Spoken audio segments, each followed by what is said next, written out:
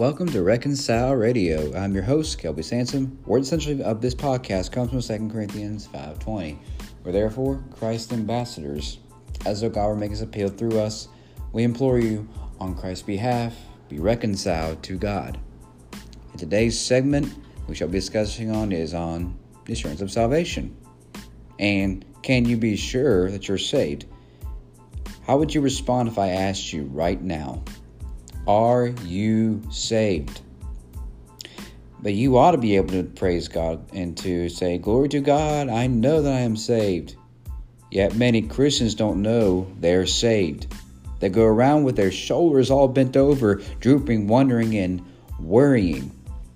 They remind me of question marks with their heads bent down. Rather, an exclamation point standing straight and tall and saying, I know who I am believed. I'll say that again. Do you know whom you have believed or believed in?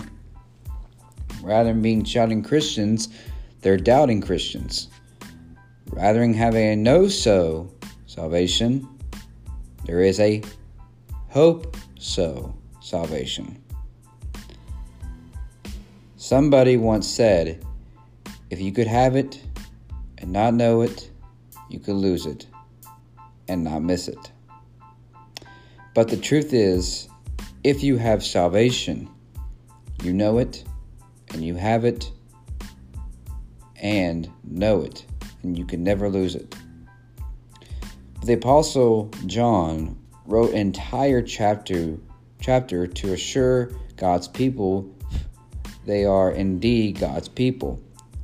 And we can read in the Gospel of John talks about how to have salvation, and the book of 1 John teaches about how to have the assurance of knowing you have salvation. But it goes on saying 1 John chapter 5 verse 13. These things have I written unto you that believe on the name of the Son of God, that you may know that you have eternal life, and that you may believe on the name of the Son of God. The word know means absolute assurance. According to verse 13, it is possible to be saved and know it. The very fact that John wrote this verse shows that it is also possible to be saved and doubt it.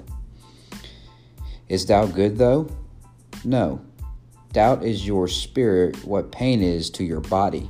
Pain is a warning, a signal that something is wrong. It does not mean you are dead. It just means that something is wrong. If you have doubts, you are truly a born-again child of God. You are suffering from some spiritual sickness. But all Christians doubt from time to time. A woman once told Dwight L. Moody, she had been saved for 25 years and never had a doubt. And maybe that's you. But then Dwight said, I doubt you are saved. Because sometimes I think it requires us to, whenever we are examining ourselves, when we need to know if we are saved, it's okay to doubt. There's a healthy sense of it, but sometimes it can go overboard. But while we may all be bothered by an occasional doubt, it is a problem that must and can be overcome. John said he wrote chapter 5 to us as God's children, so that we may know that we have been saved. The words know appear 38 times in the epistle on assurance. The next logical question is this: how can I know? I know not because of any of my confidence that I have in myself, but by two infallible truths. The first one is the root of our belief. What is it we believe? Are Christians just gullible? Do we believe in fairy tales, or is there a basis for our belief? And why do we believe what it is that we believe? So faith is the root of our belief, but faith is not walking on eggshells or on jello. It is the evidence and substance of our faith. In other words, our faith has evidence. There's a concrete and still evidence about our faith, and it is real. And God has given us some authentic, fine witnesses and testimonies that we might know we are saved and going to heaven. John says these witnesses are the eternal work of the Savior, the eternal witness of the Spirit, and the external word of Scripture. And 1 John 5:6 says, "This is he that came by water and blood, even Jesus Christ, not by water only, but by water and blood. When the Lord Jesus Christ was crucified, a soldier put a spear in his side and came forth blood and water," according to John 19:34. This is the eternal work of the Savior, that we are saved by blood and sanctified by water. In other words, the water of the washing of the Holy Spirit and of His Word as well. Think about this. In our tabernacle, the tabernacle of the Old Testament, picture of Christ. When you entered, you came first to the brazen altar upon which the bloody sacrifices were made. Next was a laver of great basin in which the priest would wash. First the blood, then the water. The blood of Jesus Christ pays the price for our sins and sanctifies us with water that keeps us clean. Sound familiar? In the song and the hymn, Rock of Ages, we sing, "Let the water and the blood from thy wounded side that floweth be on sin double cure, save from wrath, and make me pure." I know I'm saved because Jesus Christ, Son of God, died to purchase my salvation. This is a historical fact. This is the saving work of Christ. I also know I'm saved because of the internal witness of the Spirit. Forgive me. It says in 1 John 5:6-8, "It is the Spirit that bears witness, because the Spirit is truth. For there are three that bears record in heaven, the Father, the Word, and the Holy Spirit. These three are one, and there are three that bear witness in earth, the Spirit of the water and the blood. And these three agree in one." But how do I know there was a man named Jesus Christ? How do I know he was the sinless Son of God? How do I know that God sent him? How do I know that he actually died on the cross and took my sin? Thank God I don't have to depend on somebody's argument. The Holy Spirit of God is here to make that real in our hearts.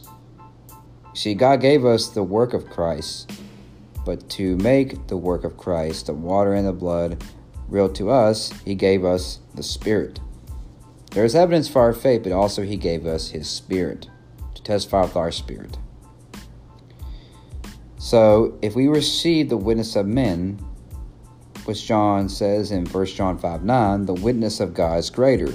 Or this is the witness of God, which He has testified of His Son.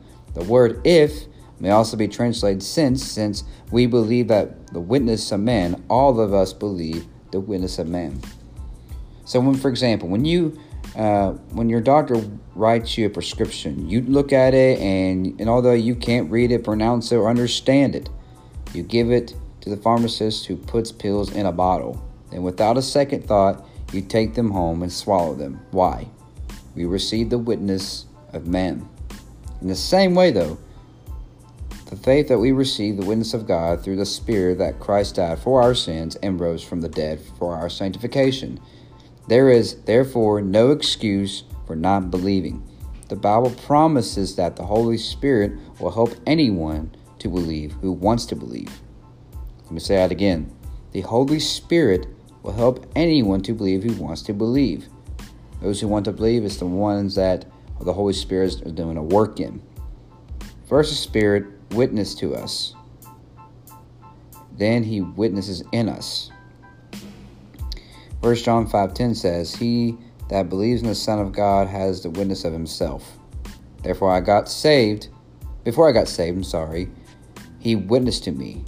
He told me what Christ did is true. Now He witnesses in me, and I have the witness in myself. The same for the believer if it is you are doubting or struggling with assurance of your salvation. But suppose I'm enjoying myself by eating a piece of pie, an apple pie, and you come to me and say, there is no such thing as an apple pie. I don't believe in apple pie, and there is no apple pie. It is no good. Well, despite the arguments, I have the witness within me. I have the witness inside of me. A Christian's testimony is never at the mercy of an unbeliever with an argument, because he has the witness in himself. Finally, the external word of Scripture assures me that I am saved. 1 John 5:10-13 says, He that believes not God has made him a liar, because he believes not the record that God gave of his Son. And this is the record, that God had given us eternal life. This life is in the Son. He that has the Son of God has life. He that has not the Son of God does not have life. The things I have written unto you that believe on the name of the Son of God, that you may know you have eternal life. Here is the basis of our belief. Here is the reason for our certainty. We are not just gullible fools. Jesus Christ died. He came by water and blood. The Holy Spirit of God says, yes, this is true. It's all tested by the Word of God. There is no way the enemy, even if you are battling a spiritual mind, your mind of the Holy Spirit mind, that is, the enemy, he will not witness or testify these things are true. You can tell when God witnesses these things and testifies you things that are true, it speaks volumes. It speaks louder and true. But to doubt the Bible is to call God a liar. Some say, well, I'm trying to believe, but they have called God a liar. Plain and simple. Either this the Word is infallible, inerrant Word, or it is not. It is or it isn't. Two sides, never gray area. It's either black or white, yes or no. And the work of Christ, the witness of the Spirit, and the Word of God all say it is. It is fact, a matter of record. My salvation does not hinge on my emotions. I have an official record. I have the Word of God. These things I have written unto you that they believe on the name of the Son of God, that you may know that you have eternal life. 1 John 5:13. He wrote these things so that you may know you have eternal life, Christian. You want to know what your spiritual birth certificate is? Very fair I say unto you, he that hears my words and believes on him, the same sent him, has everlasting life, and shall not come into condemnation, but is passed from death to life. Which is John chapter 5, verse 24.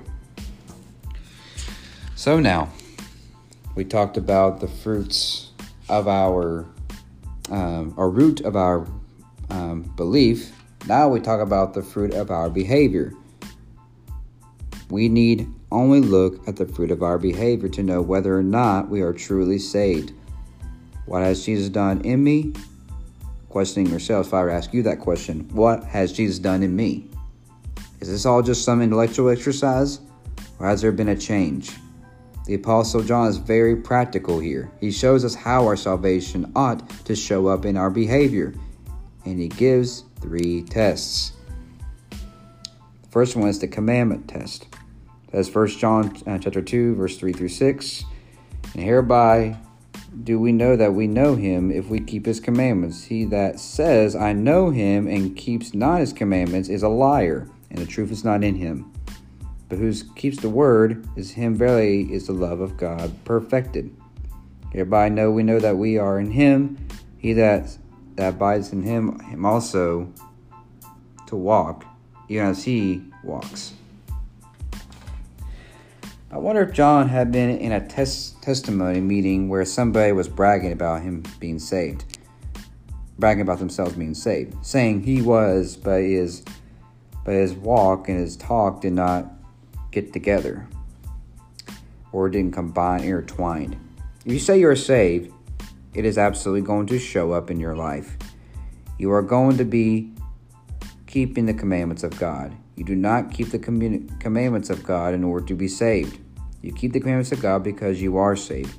Because you want to do what is righteous and holy in God's sight, where you've been transformed and regenerated by the Holy Spirit. This presents as a serious problem, though, because not one of us has always kept all of God's commandments. I haven't since I was been saved. Shocking? Maybe you don't know me. And you haven't since you've been saved either. Yet the Bible says that we know we are in Him and that we keep His commandments. But the problem and solution are found in the word keep.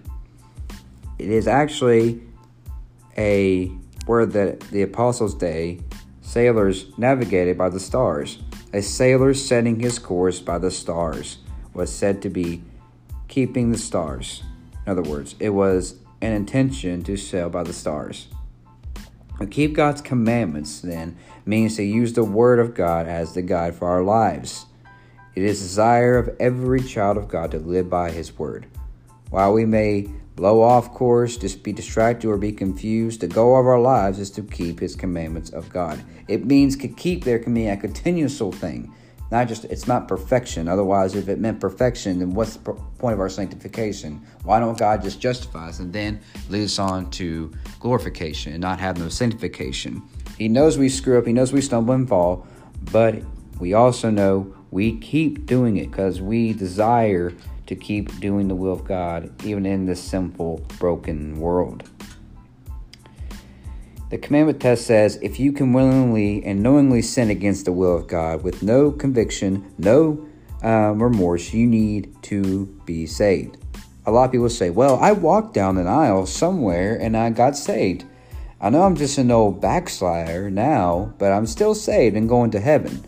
There are a lot of people out there like that today. No, you're not. If you are living that way towards sin and it does not break your heart, then you do not know the God of the Bible. You ever prayed to God, break my heart for what breaks yours? Have God break your heart for whatever breaks His heart.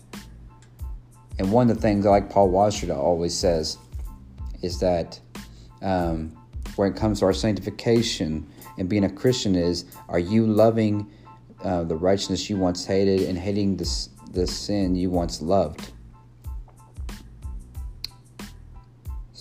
So, the next part is on the compassion test. Know that we have passed from death unto life because we love the brother, according to 1 John 3:14.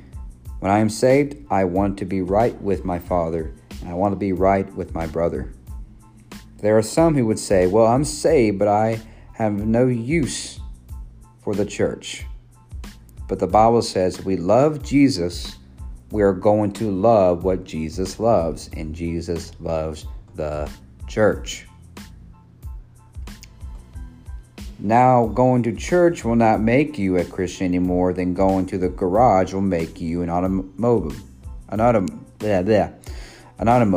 Sorry. But when you realize that you have been bought by the Holy Spirit, you've been bought by the blood of Christ, when the Spirit of God comes unto you, you receive a new nature, and you are going to keep His commandments and love the brother. So the last one is the commitment test. The greatest and strongest test is the commitment test. All the others grow out. But it says in 1 John 5, chapter 5, verses 10 and 13, says, he that believes in the Son of God has a witness of himself. These things I have written unto you that believe in the name of the Son of God. In the Bible, the words believe and commit are the same word concerning Jesus. It says, many believe in His name when they saw the miracles which He did. But Jesus did not commit Himself unto them because He knew all men. According to John chapter 2, verses 23 through 24. They say they believed in Him, but He did not believe in them. Why? Because He knew they were just after the blessings. They were not after God. They did not desire God. That's another thing. When you come to Christianity and you expect to have the blessings of God more than God Himself, then you are self-deceiving. You are deceiving yourself. Because you come to Christianity to get God. That is what it's about. He knew that they were not true believers. Biblical faith is not just an intellectual exercise. You do not believe about Jesus. You believe in Jesus. You commit yourself to Jesus. It's like getting on an airplane. Whenever you go on an airplane, you trust that whenever you get to your destination from West Virginia to Florida. You are committing your trust that you will get there safely. Same thing with God. We must put our faith and trust in Him that while we're here, He will lead us to our next destination, which is heaven. But notice it doesn't say he who has believed. It says he who believes. It's always present tense. Have you ever asked someone, "Are you saved?" They say, "Yes, I am saved."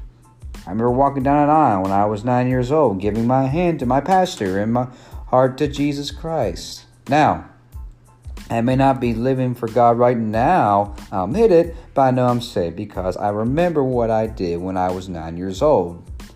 I remember believing on Jesus Christ. But here's the thing, though. The Bible never uses such an experience as proof of salvation. It never points back to some time when you believed on Jesus Christ. I hear people say, "You cannot show me the place at the moment when you received Jesus Christ, you are not saved," which is kind of ludicrous when I think people try to give testimonies. Not that giving your testimony is wrong. It doesn't give you some other Christianity initiative that, "Oh, you are a Christian." No. That's not how you also tell others, how you show discern if they are a Christian as well. Just a side point there. But here's the thing. As I said, you may hear people say, "You cannot show me the moment," so forth. But this is not biblical. The Bible never says you know when or if you are saved by something you remember in the past. It says he that believes. I'm not saying there is not a time when you received Christ. There was a day, absolutely. There is not, but that's not the test. The test is, do you believe in Jesus Christ now? Are you trusting in Him today? Is there evidence in your life today that you are the offspring of a living God? That is the proof of your salvation. Are you continuously, by the power and the work of the Holy Spirit that's in you, are you putting your faith in Christ every day, practicing repentance every day, remembering to remind yourself you need to put your faith in Christ for your now until your end? Do you trust in Christ? Is the Holy Spirit evident in you? Are you saved by these things that I've said? And was a contrary to Scripture, not by my words, but what is according to Scripture, God's absolute authoritative word that is God breathed from Himself. I'll finish what I started with. We are therefore Christ's ambassadors. As though God makes appeal through us, we implore you on Christ's behalf, be reconciled to God. This is Kelly Saints, Reconcile Radio, signing off.